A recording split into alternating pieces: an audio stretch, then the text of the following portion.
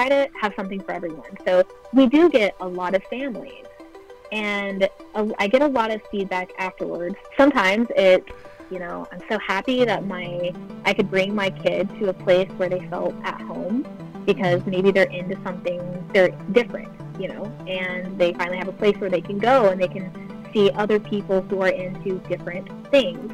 And that makes me almost emotional, because I'm glad. That's the whole point, is for people to come and have a place where they feel it's fine. They feel normal. They can come here and they can discover, their new favorite artist, their new, favorite vendor. Welcome to another episode of Death Science Podcast, where we explore new perspectives on life, death, dying, and the dead.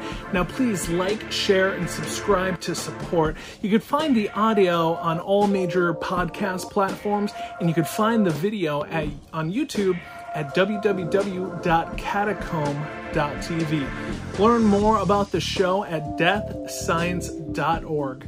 Now, welcome to episode number 3. Today's guest is Michelle Cazzolio, the co-owner and organizer of the Oddities and Curiosities Expo. We'll be talking about oddities, curiosities, dark artists, as well as must-know vendors, as well as expos around the United States, also travel tips for around the United States, gardening ideas, and so much more.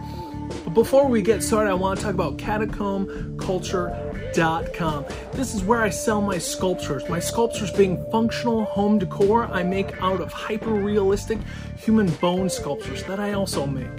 From human bone lamps to food-safe skull bowls and goblets, great for eating and drinking out of, I make a lot of Memento Mori-friendly pieces that serve as reminders that our lifespans are limited, so let's make the best out of the time we have left. Explore my bone gallery at catacombculture.com. Also, restinggrounds.org will guide you in exploring alternative post-life care for your deceased body. Listen, your deceased body has the potential to literally save lives, advance multiple fields of science, and so much more. To learn more, go to restinggrounds.org. Now let's meet Michelle and explore new perspectives on life, death, dying, and the dead. On today's episode, we are here with Michelle Cazzolio, and she is the owner, co-founder of Oddities and Curiosities Expo. Welcome to the Catacombs, Michelle. How are you today? Hi, thanks for having me. I am great. How are you guys? Awesome. Good. Just hanging in there, making the best out of the isolation time as I can. How about you?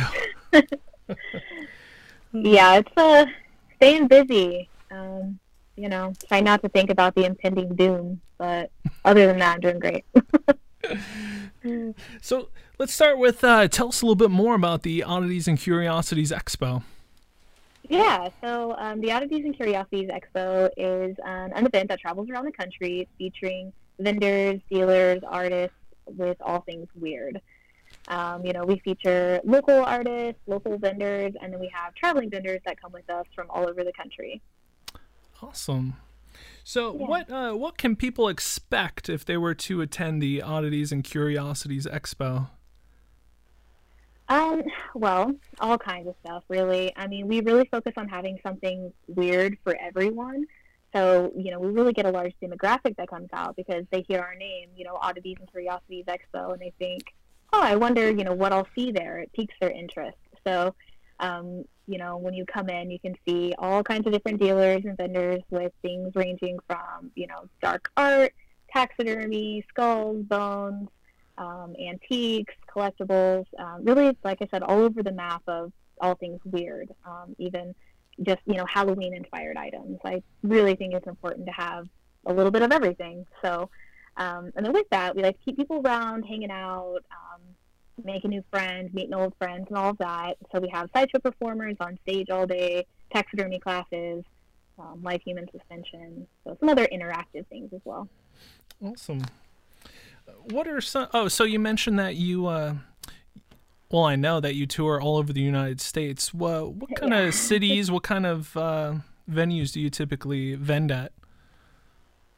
Well, so this past year, so 2020, we have gone to a lot of convention centers, And we choose the cities really just off of social media. And when we first started, we're like, where should we go? You know, we're from Oklahoma, so it's like a state that's really boring, and that's kind of how it all started. Is like, you know, something cool should happen here. Let's do this.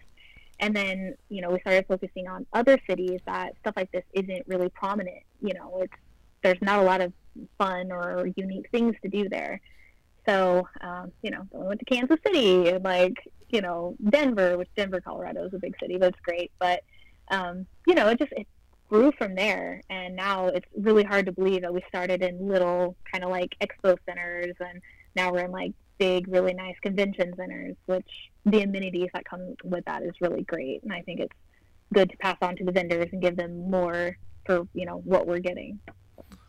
So it sounds like it started with this sense of alienation and isolation, that like there wasn't anything really, you didn't really feel connected with your area, the public events that were happening in your local area. So that kind of brought up this drive to gather your people, so to speak, and gather everything you vibe with.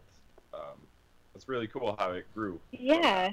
Yeah, and you know, my husband and I have been doing kind of like unique and different events since 2013. So, you know, we're really involved in the music community here. So, you know, we'll have like a record convention or like a little flea market involving music and like punk and hardcore and metal and stuff like that.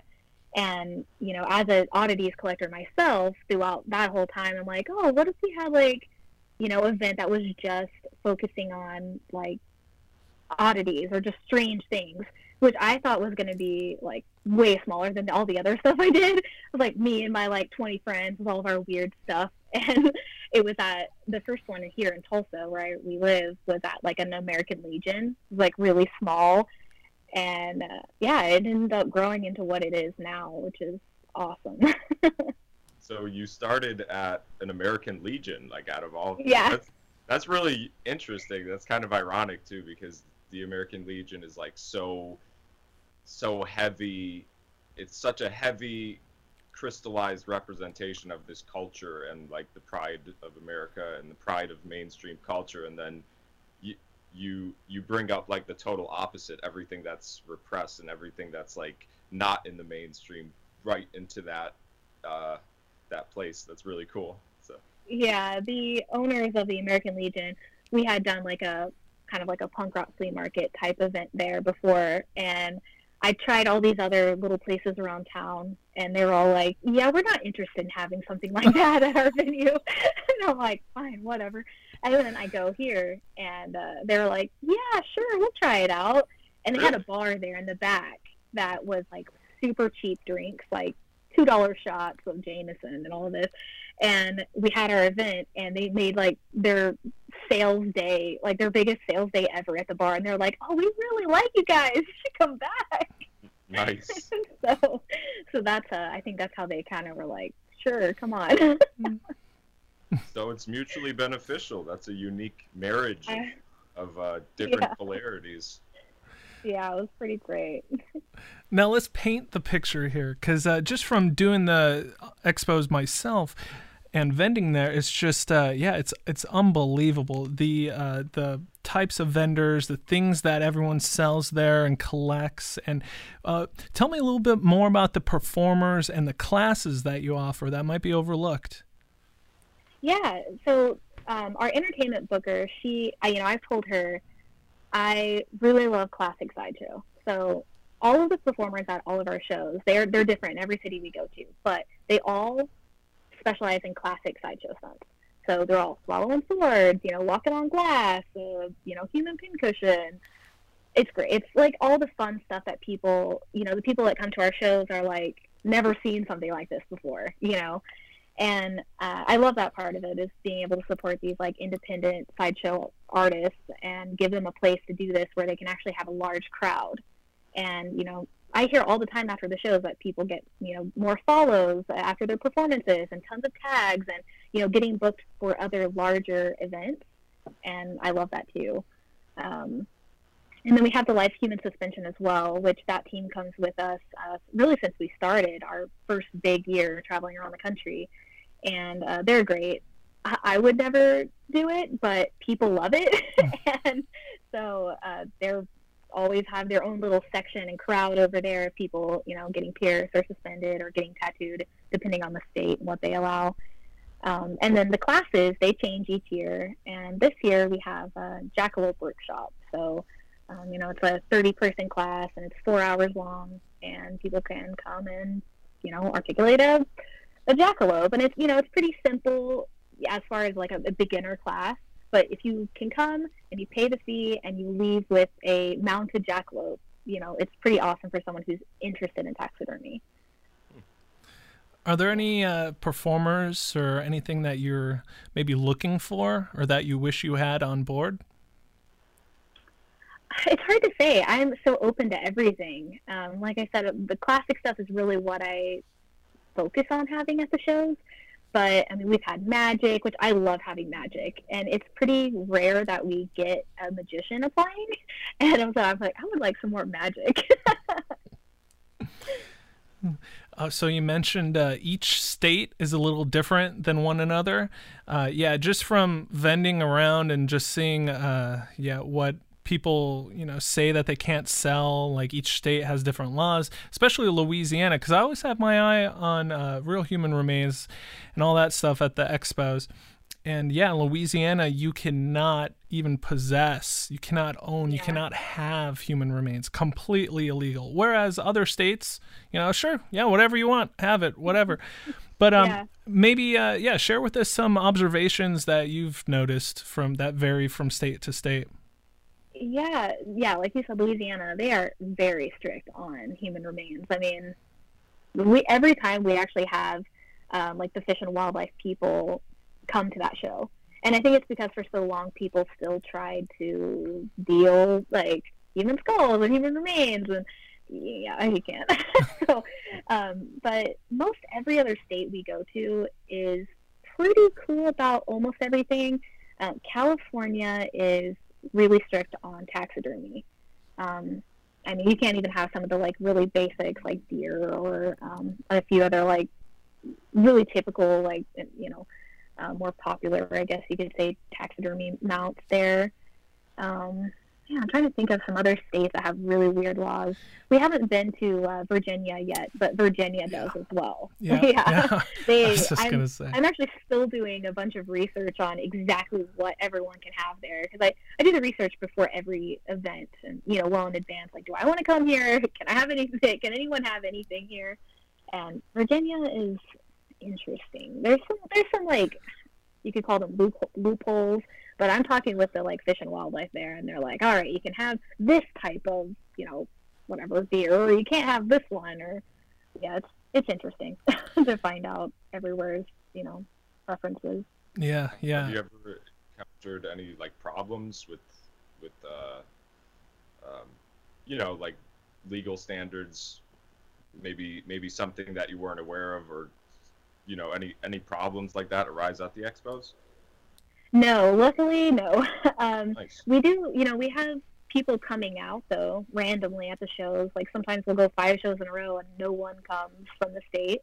But when they do, it's like, I'm pretty forward about, like, whenever you apply, you have to select, like, everything I have is legal in the state that we're going to.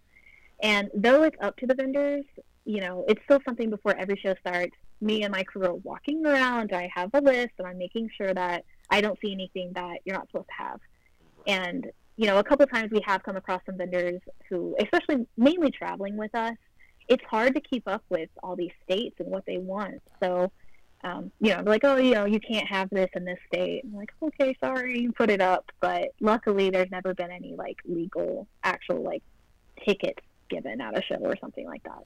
Yeah, so it sounds like you're really careful in being very clear about the guidelines and making sure that the liability and responsibility is on the people who come to the show and not your organization. Yeah.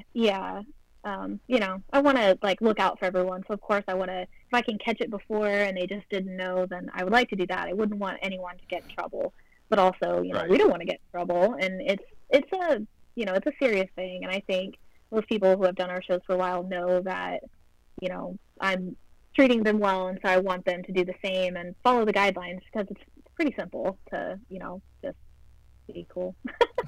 Are you aware of any I guess you would call them like political movements in the field of law, like relating to what you're doing, maybe things that are strange or like forbidden by mainstream culture, or the current system of government at play? Are you familiar with any like movements to change the laws going into the mainstream and clearing that space to move?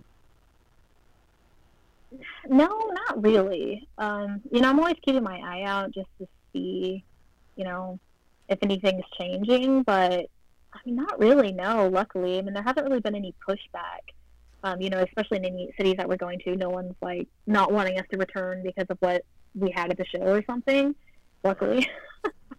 Kind of different, but we did have a venue confirm us and then look into what we were more, and then they're like, oh, we don't want this.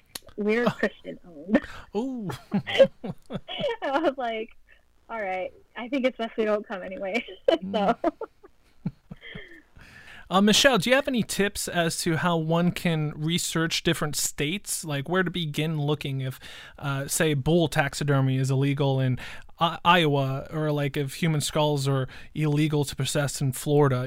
Like where do you begin researching such questions, like deep questions? Yeah. So there is a website that I use, and I think a lot of the other vendors use as well, who really deal in, who travel and kind of need to look at this. And man, I think it's called the Green Wolf, like greenwolf.com, something like that. But it is super, it has so much information on it. You can choose federal guidelines, and you can choose per state. So it's easy, like, oh, what do they allow in, I don't know, Tennessee? And you can go there and you can see everything that's allowed, everything that's not allowed. And it's very, informational. I use that a lot, along with just, the actual state websites. It's kind of a pain, but, you can go through and you can navigate to the correct department and find all the information. But I definitely spend a lot of time doing that stuff, when choosing a new city. It's great returning to cities, so I'm like, I already know.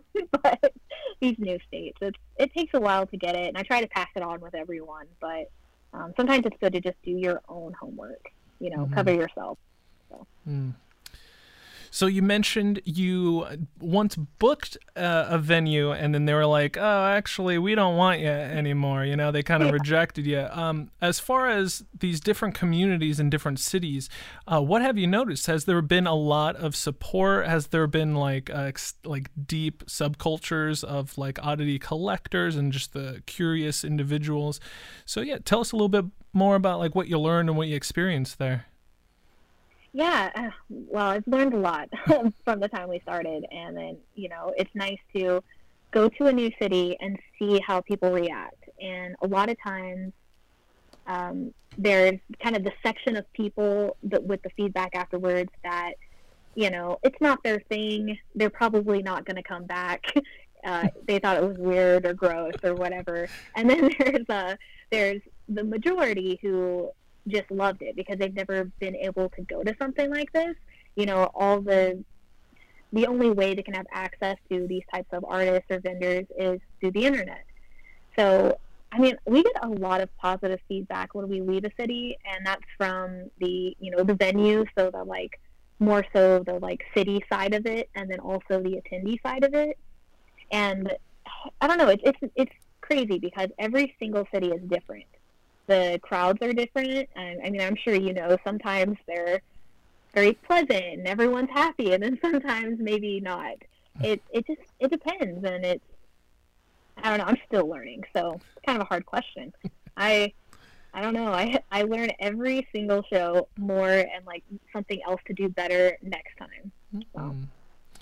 Yeah, it's always a fun experience when I'm set up at my booth and just families show up, right? Because it's family friendly, Yeah. so families show up, and I love watching the kids because they have one or of two reactions. Some of the kids are completely petrified and just in shock, and I'm like, oh my goodness, and then the other kids are just really excited. They're just so happy to actually like see my skulls, see like what you could do Yeah. with bones, like articulate them and make them into all kinds of different functional home decor stuff.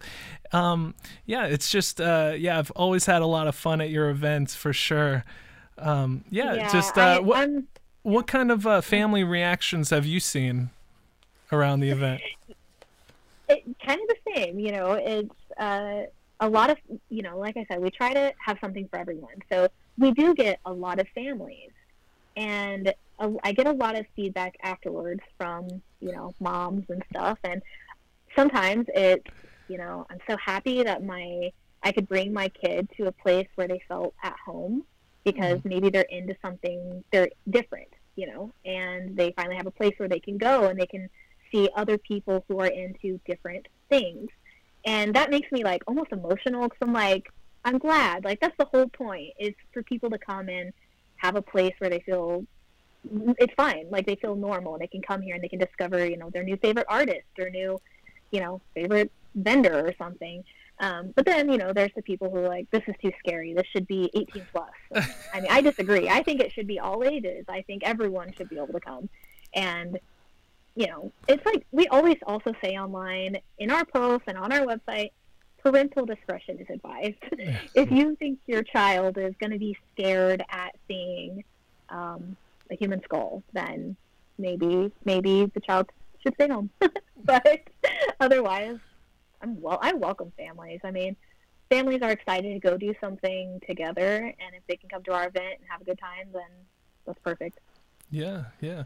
I'll never forget. It was in, I believe, the last one I did. Oh, North Carolina, Charlotte. I was vending in Charlotte with you guys, and yeah, a bunch of people coming in, hanging out at the booth, and this one family comes in, and the daughter, she must have been, maybe like 6 or 7 years old, and is like, when I grow up, I want to be a mortician. I'm like, yeah. And her mom was all supportive, and mom was like pointing out like, oh, this is the teeth, this is like the eye sockets. And I was just encouraging. I'm like, yeah, pick it up, check it out, feel it, look at all the details and stuff. Yeah, and it truly is a great place for families to come and explore like an alternative culture for sure. Yeah. See, stuff like that makes me so happy.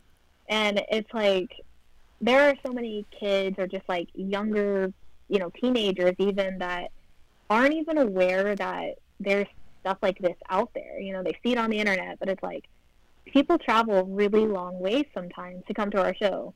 And it's great to hear the positive feedback, like people coming and feeling at home and like getting to talk with vendors and then like, I'm going to follow them now, and then staying in touch and then coming back the next year and buying from them again.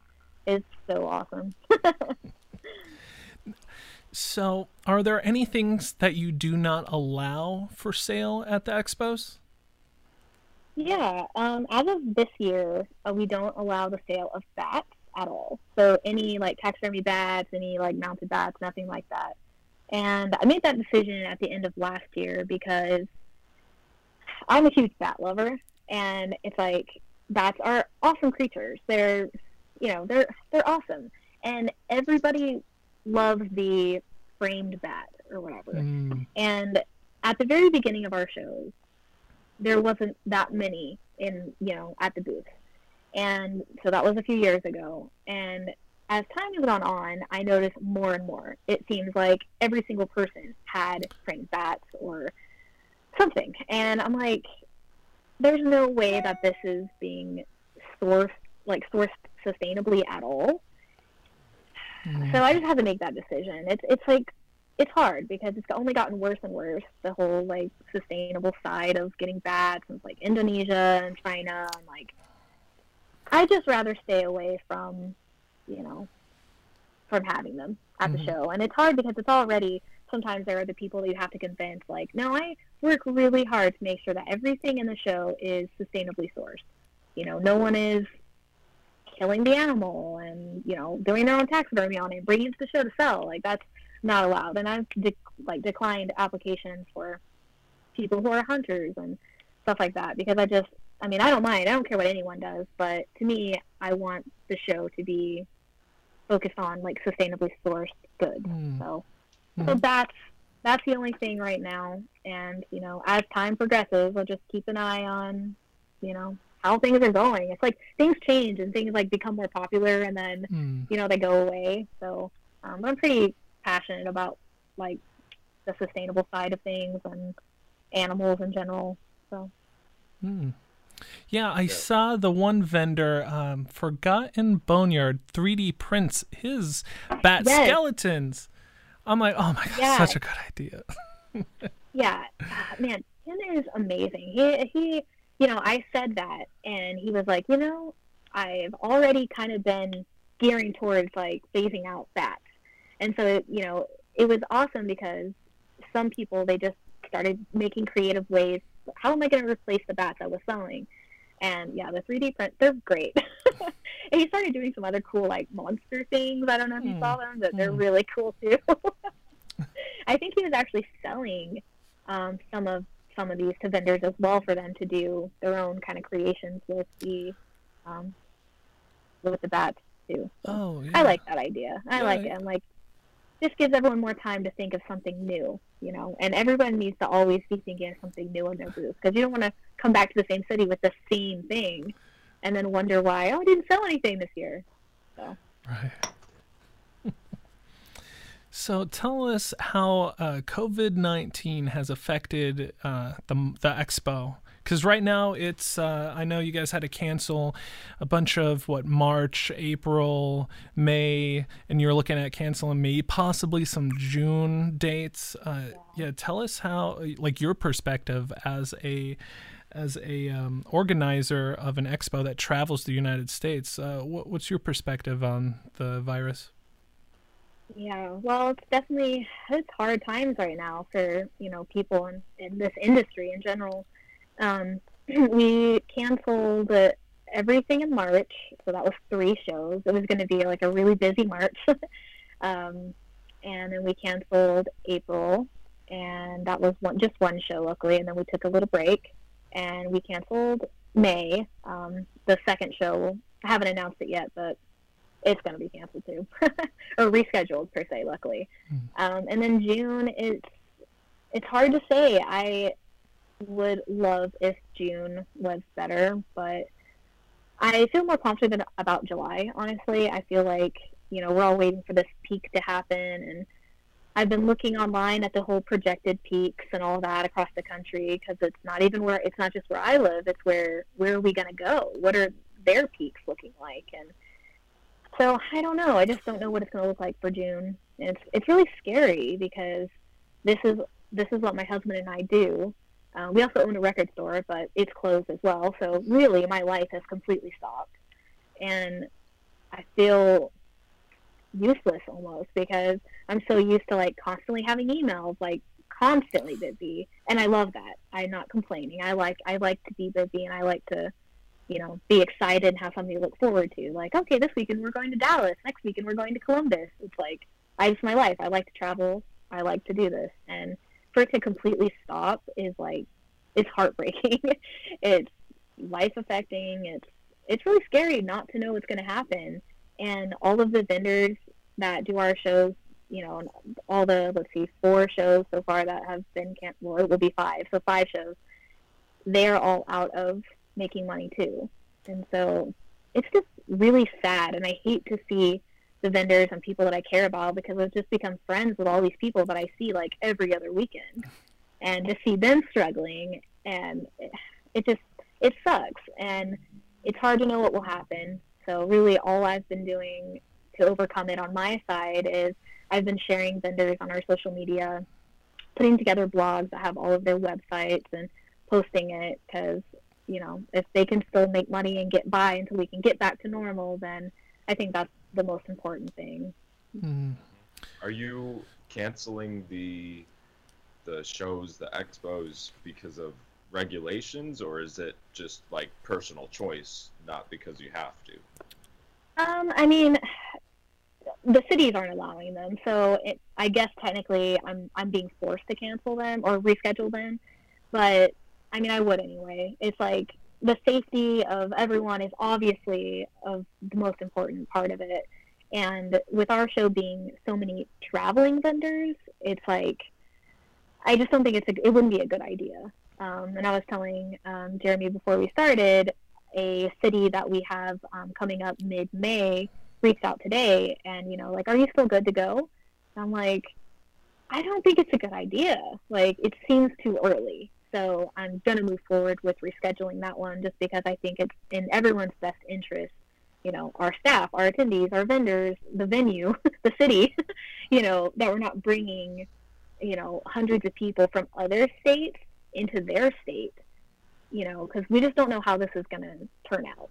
So, sadly, I think it's a little of both, which is hard to make that decision. Like, as I desperately want to get back to shows and get back to normal life, we just got to think of everyone else, because everyone's in it together. So, yeah.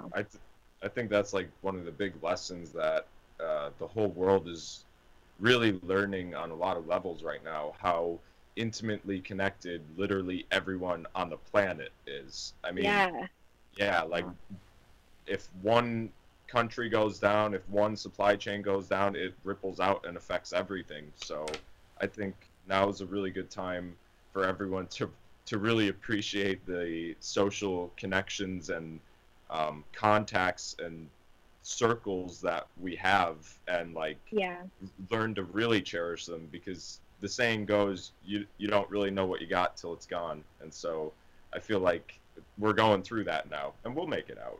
But yeah, we will. And I totally agree with you. I think there's a lot of things are going to change too once this is finally over. Like, I think that people are going to think about small business more, and they're going to realize how important that is to support small business. And yeah, it's interesting. It's going to be interesting to see how it all plays out. But for now, you see a lot of everyone's good sides, coming out and helping each other, and just helping everybody get through it, because that's really all you can do. Yeah. That's it. That's all you can do right now.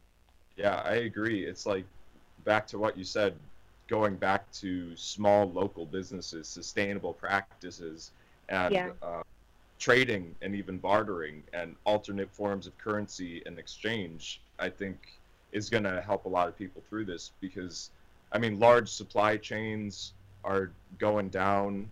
So in my life, speaking personally, I've been focusing more on like, okay, well, what can I do to produce food or water or medicines for myself? What plants can I grow? What can I do to be more self-sustainable and not rely on like going to a big chain grocery store, or relying on, even shipping from online vendors, like bringing it back to the local. Like, that's something that we've lost, that our older generations and ancestors, for the most part, they were really self-sufficient. They had their own gardens, they had their own, medicines. They knew how to do all these things on their own. And I think we're going to learn it the hard way. So. Yeah, I totally agree with you. So since you travel all over the United States, do you have any tips for travelers as to really finding good accommodations, or things that you've noticed and experienced along the way that you've learned?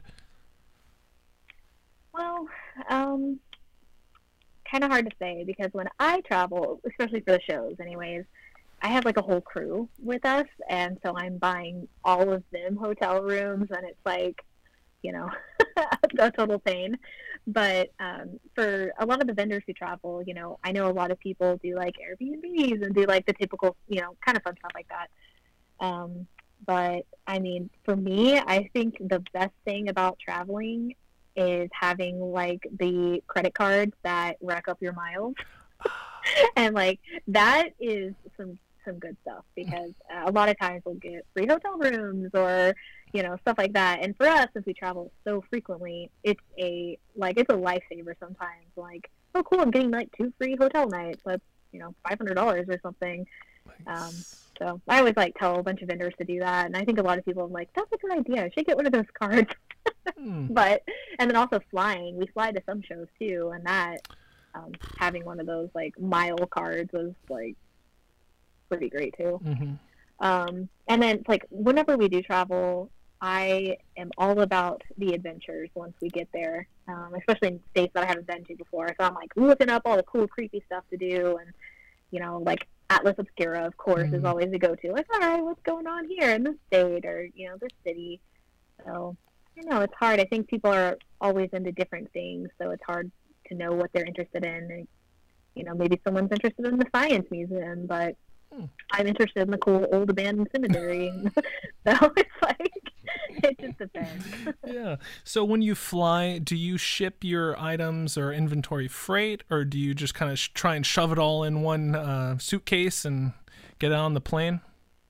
Well, so we actually have 2 box trucks that drive to all of our shows, and that's because we take all of our merchandise, which is sometimes anywhere from 20 to 30 boxes.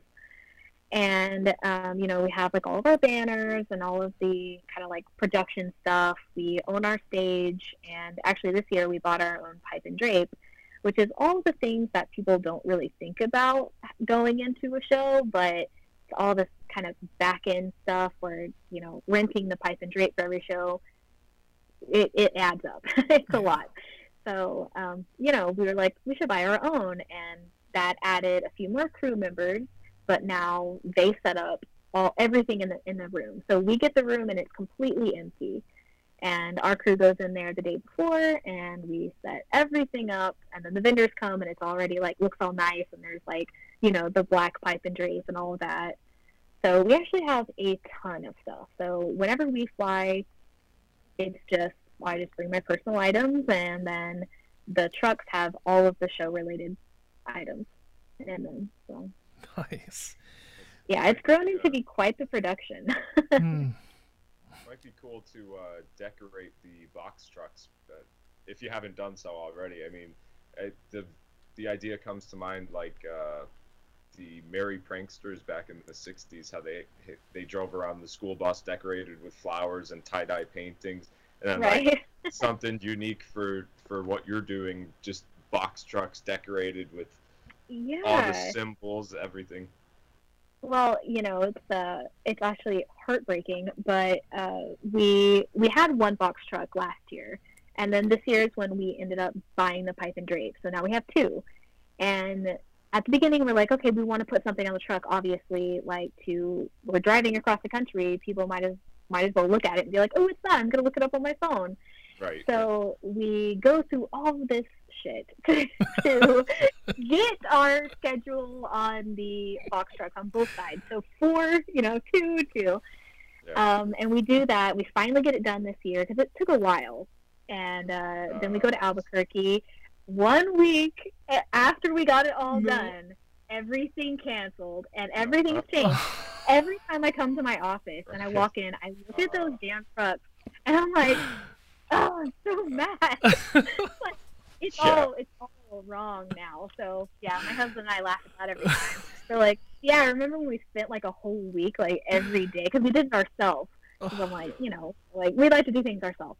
So we get this cool banner thing that you put all around it, and then and then now it's all the wrong dates. I'm like, cool.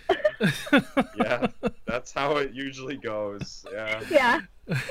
We're like, how can we fix this and not have to do it over again? I'm like, I don't think there's any fixing it. It's too messed up now.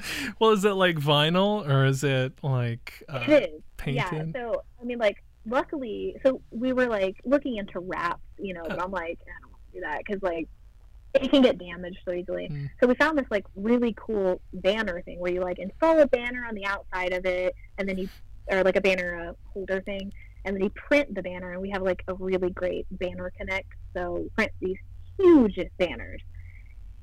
Luckily, we can get a new banner printed, but Like, I already said that when we first canceled the first two shows. I'm like, oh, we have to get a new banner for the truck. I'm so glad we didn't, because it just kept coming.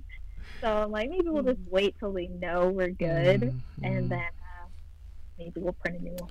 Yeah, or like, what would you consider just kind of like cutting and peeling off like the dates, like the date section? Because, well, I think I might have seen a photo of it on your Instagram where it's like, yeah, it's like Oddities and Curiosities Expo, and then all the dates like a little smaller down the bottom. Could you just like kind of cut, peel off, and then slap a new one back on, or is it just one big unit that has to go on at once? It's one big thing. So I don't know. We might play around with it and see, if it was like, I don't know, like there's not even a December section on there, because we never have shows in December. We always take December off, because my husband and I always take like a 2 to 3 week trip somewhere. But that's not happening this year, because now we have December dates. So maybe like a QR code that people could just scan with their phone, and then it takes them when to they're driving. Yeah, that's it. Right. Yeah. And yeah, the QR code just takes them to like a website that's like dynamic, so you can like edit things as they go up. I don't know, yeah. just Say like, it's useless right now. Just check our website. Right. Yeah. So after traveling the United States, do you have like a top 5 favorite cities that you visited? Yeah, it's I found some cities that I love that I had never been to and would have never thought that I would like. So Denver is like our home away from home. We have tons of friends there. We've been doing shows there forever. I say forever, so like 2013 or so. And we go there frequently anyway. So Denver was one of the first out-of-state city that we did with the show. And so that's always my number one favorite. I really, really like San Diego. It's like, not just because it's San Diego and it's a beautiful, city and state, but everyone there is so nice, and it was just great. So I love going there and looking at the beach and all that, because I live in Oklahoma and it's not that pretty. I also totally fell in love with Charlotte. It's like a weird, like, different type of place, and everyone's just really nice. I think like the whole, like, people say like Southern hospitality, but it's like every time we go there, everyone treats us really great, and so I really like going back there. And then Portland. It was actually my first time in Portland when we were there last October, and I love that city too. Yeah, of course. It's like so fun, and so much vegan food. I'm like, cool. When I go to a place like sometimes like Indianapolis, I'm like, where am I going to eat? Like, there's no vegan food here. Yeah. I was surprised about New Orleans. They have like 2 vegan places for being like a major city. I'm like, oh. New Orleans is such a fun place to go. Like, the show itself, like we talked about earlier, there are restrictions there of like what you can have, and so the show itself is one of our smaller shows across the country.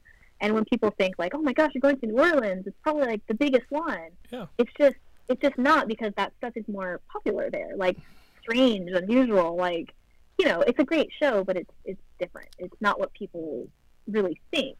But of course, I love going there because it's such a blast. And every time we go there, we take like 2 or 3 more days to like go to cemeteries and, do all the weird voodoo stuff and like all the fun. Yeah. I always love to do it. And then somehow someone in the crew always wants to go to Bourbon Street, and I'm like, we all know it's going to be a shit show. Why are we going here? But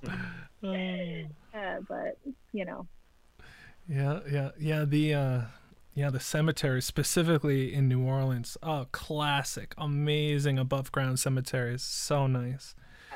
They're beautiful. Like, you just wander around for hours just looking at all the like architecture.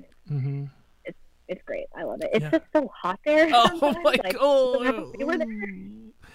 Oh jeez. Yeah, I went.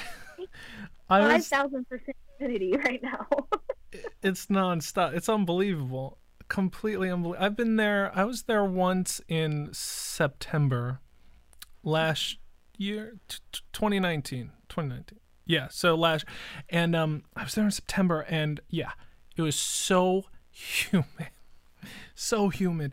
And then I was there this past January, and it was still humid. I'm driving down from Pennsylvania, and I'm like, oh, how come my like windshield's like fogging up a little bit? I'm like, I don't know. Like I had my AC on inside, or some sort of AC heat or something. I don't know. And then as soon as I opened the door, poof, it hit me. It was just the New Orleans humidity.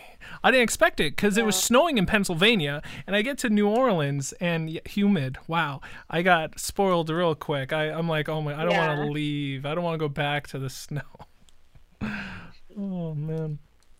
But yeah, I never snow, so I like the snow. Yeah. Well. Me too.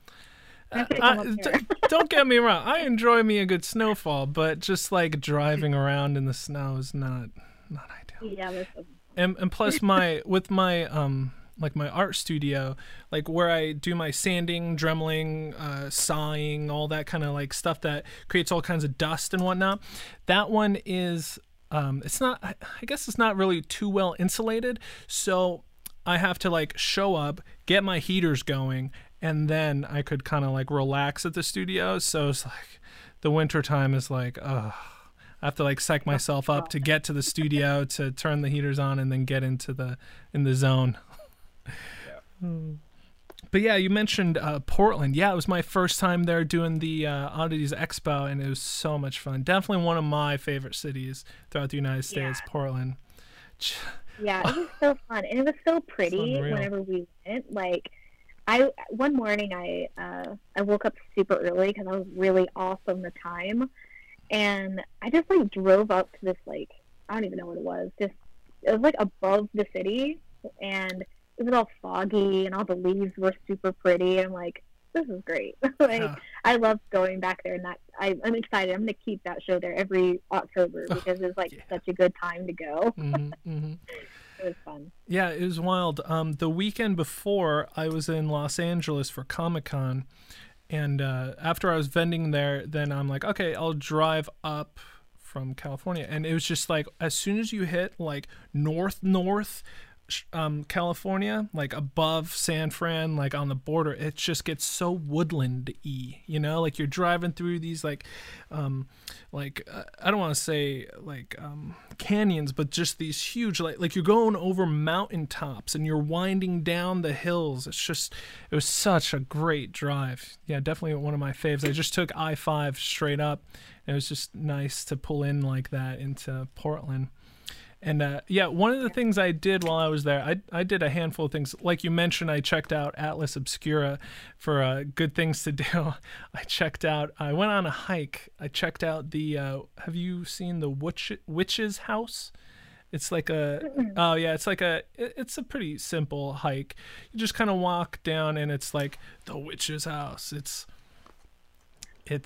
pretty much just like an abandoned stone structure in the middle of the woods, but the hike is so nice. I don't know what kind of trees they have. I don't know that kind of stuff, but I just remember seeing there were these like leaves, probably like maple leaves or something, but they were like probably like twice the size of my head. They're huge. Yeah, huge. And here in Pennsylvania, you don't get leaves that big, so it was just like a lot of fun just seeing the difference. Oh, and the moss too. The moss that just grows up the tree trunks and stuff. It was just like those little details are great because like, especially when I do photo shoots and stuff, like I really vibe with the location and start looking for little details like that. And so it's just like it's really interesting seeing the differences. Yeah, it's a beautiful place. I want to go back and spend more time in Oregon. Like I want to leave Portland. I want to go to like all over Oregon. And Deidre, my assistant, she is from Oregon, so she was actually up there for even longer after that to stay and like see family and all that. And all of her photos, I'm like, I want to go back, and you just need to show me Oregon. Well, fun fact: if you hear anything about the Sea Lions Cave, the sea lions are not there in the fall. They're only there in like the summer warm months because in October, that's when they go out and they fish and they hunt and they like try and get their blubber up, get fat for the winter. Because that was kind of like I took a detour to hit that just to check it out, see what's going on with the sea lions. And yeah, I get all the way down in the cave because like you have to buy a ticket, you have to walk down, take an elevator down into the cave, and there are no lions. I'm like, ah. Okay. I'm like, oh great. I'm like, well, it was a nice cave, you know. It looked pretty cozy. Cool cave. Yeah. No sea lions, though. Yeah. So there you go. Fun fact: don't expect to see sea lions in the fall. Oh, that's good to know because I would definitely be seeking out the sea lions and going to that. Yeah. I want to bark at the sea lions. I want to bark. I want to be part of their culture there. But I missed the boat on that one. You mentioned you have a record store. Tell us a little bit about that. Yeah. So my husband and I, we collect records, and we have for years. We're just record collectors in general.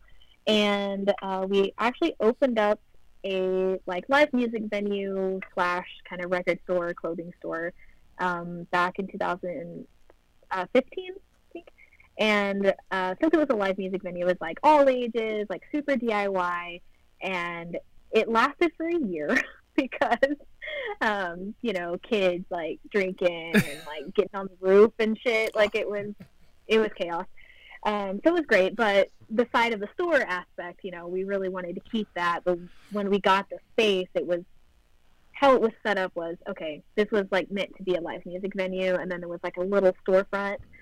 So we ended up closing back in 2016, and then, we've been selling online ever since then. So whenever the Oddities Expo started like really ramping up, we're like, we have all these records, all this inventory. We need like a big building for like a new office, and we found this place, and it's perfect. So we have all of our oddities, merch and storage and all of that in the back part of this building, and the front part was perfect for our store. So we opened it back up again in 2019, and it's called Boulevard Trash. And it's great. We focus on like punk and hardcore and metal, and we book like a lot of like shows locally in our city and stuff. And so that's what we do. It's really sad to be closed because we're the only store here in our area that specializes in like alternative culture music, basically. So I'm just trying to add a bunch of stuff online now. And you're only closed during the pandemic, right? You're not closed permanently? Yes. Oh, I gotcha. Yeah, no. Luckily, that we won't run into that since, we kind of double this building as like our offices and, stuff like that. So luckily we're good in that sense.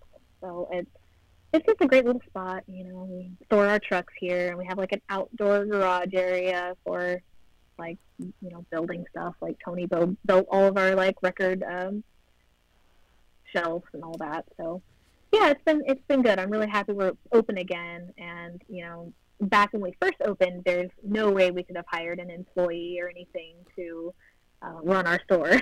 But now we're gone all the time, so we have an employee and they work, and it's pretty great. We actually have an upstairs too, which we're transforming into an apartment. So if you've heard any like banging around, that's my husband up there like building a kitchenette.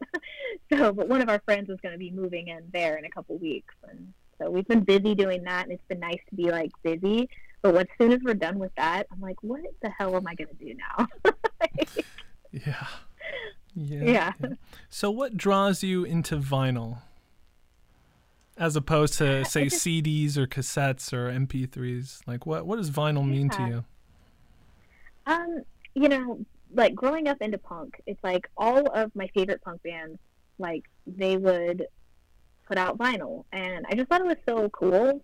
Like being younger, like I've been collecting records for like probably since I was 15 or 16, and same with Tony before we met. Like he had a big record collection as well, and it's just, I think like it depends on like the subculture, but in punk and hardcore, it's like all, we just like records never went away basically.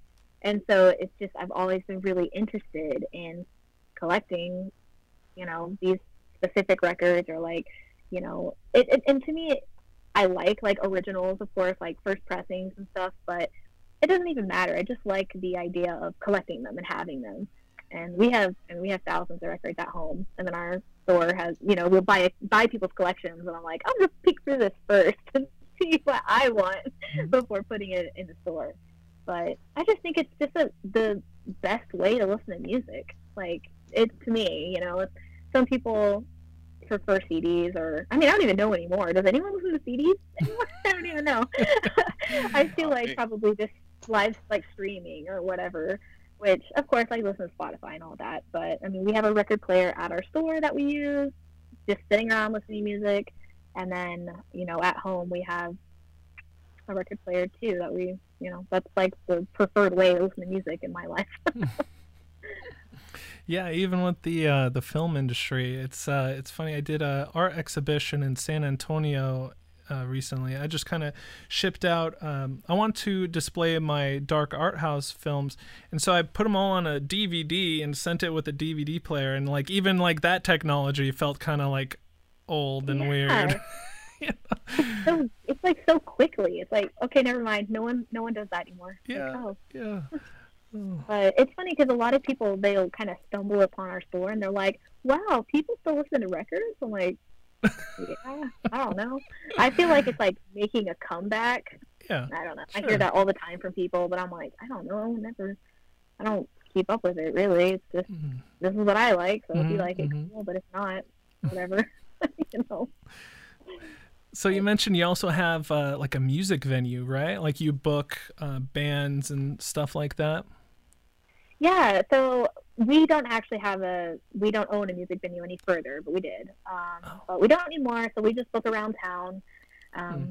You know, sadly, not right now. We've had a few shows cancel, but, you know, we just have so many friends from all over the world that are in bands, and Tony, he used to, like, tour in a band, like, for years and years before we met, or, I mean, that's how we met, is him being in a traveling band. So we just know so many people, and so it's like, it's fun to be able to give them a place to play here in our state, which, you know, it's like, for punk and hardcore, it's Oklahoma, so you don't really think of it being like a mecca for punk, or, you know, but it's actually pretty good. It's like we have a good, like, music scene here, and so it's fun. We get cool bands that come through, and we book them when we can, and, you know, a lot of times we'll book really cool bands that we're friends with and stuff, and then it's like, oh, well, we have a show in Ohio, so we're not actually going to be here, but so that part sucks. Oh, so you kind of act as like a kind of like the ambassador for bands, where it's like, hey, we'll be coming through, say, Oklahoma, and you're like, oh, well, I know this venue, and then you kind of like book them at the venue? Yeah, basically so. You know, and especially if they like prefer like an all ages show, you know, we have like a house here that does like all ages basement shows, which is cool and like super DIY.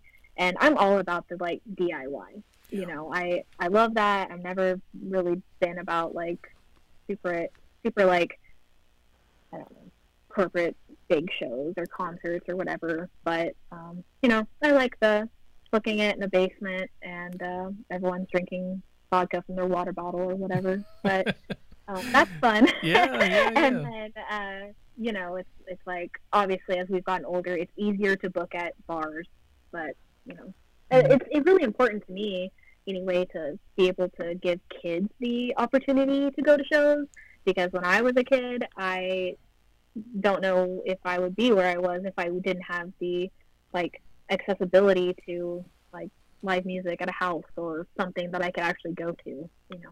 Yeah. But what kind of plants are you growing?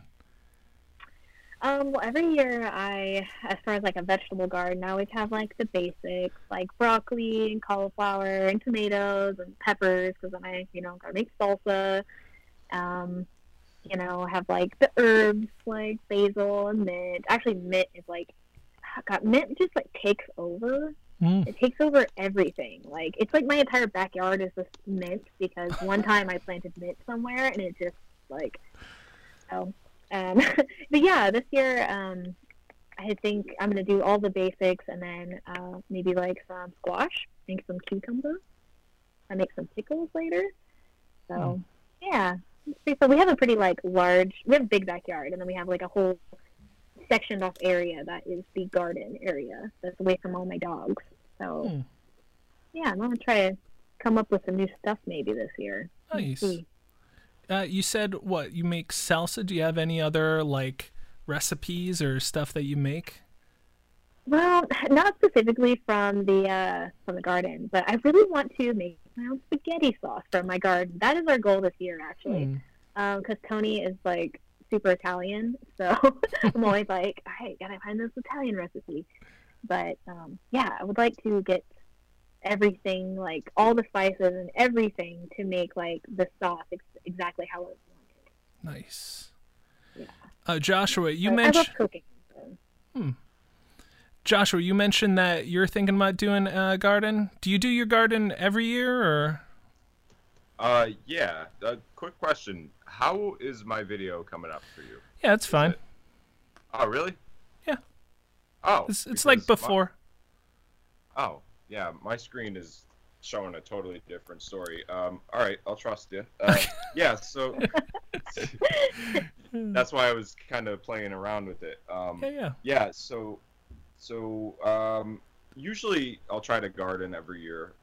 This year we're living in the city, so we don't have a lot of room to grow food per se. So we're gonna focus more on like herbs, medicinal herbs, flowers. Nothing too demanding.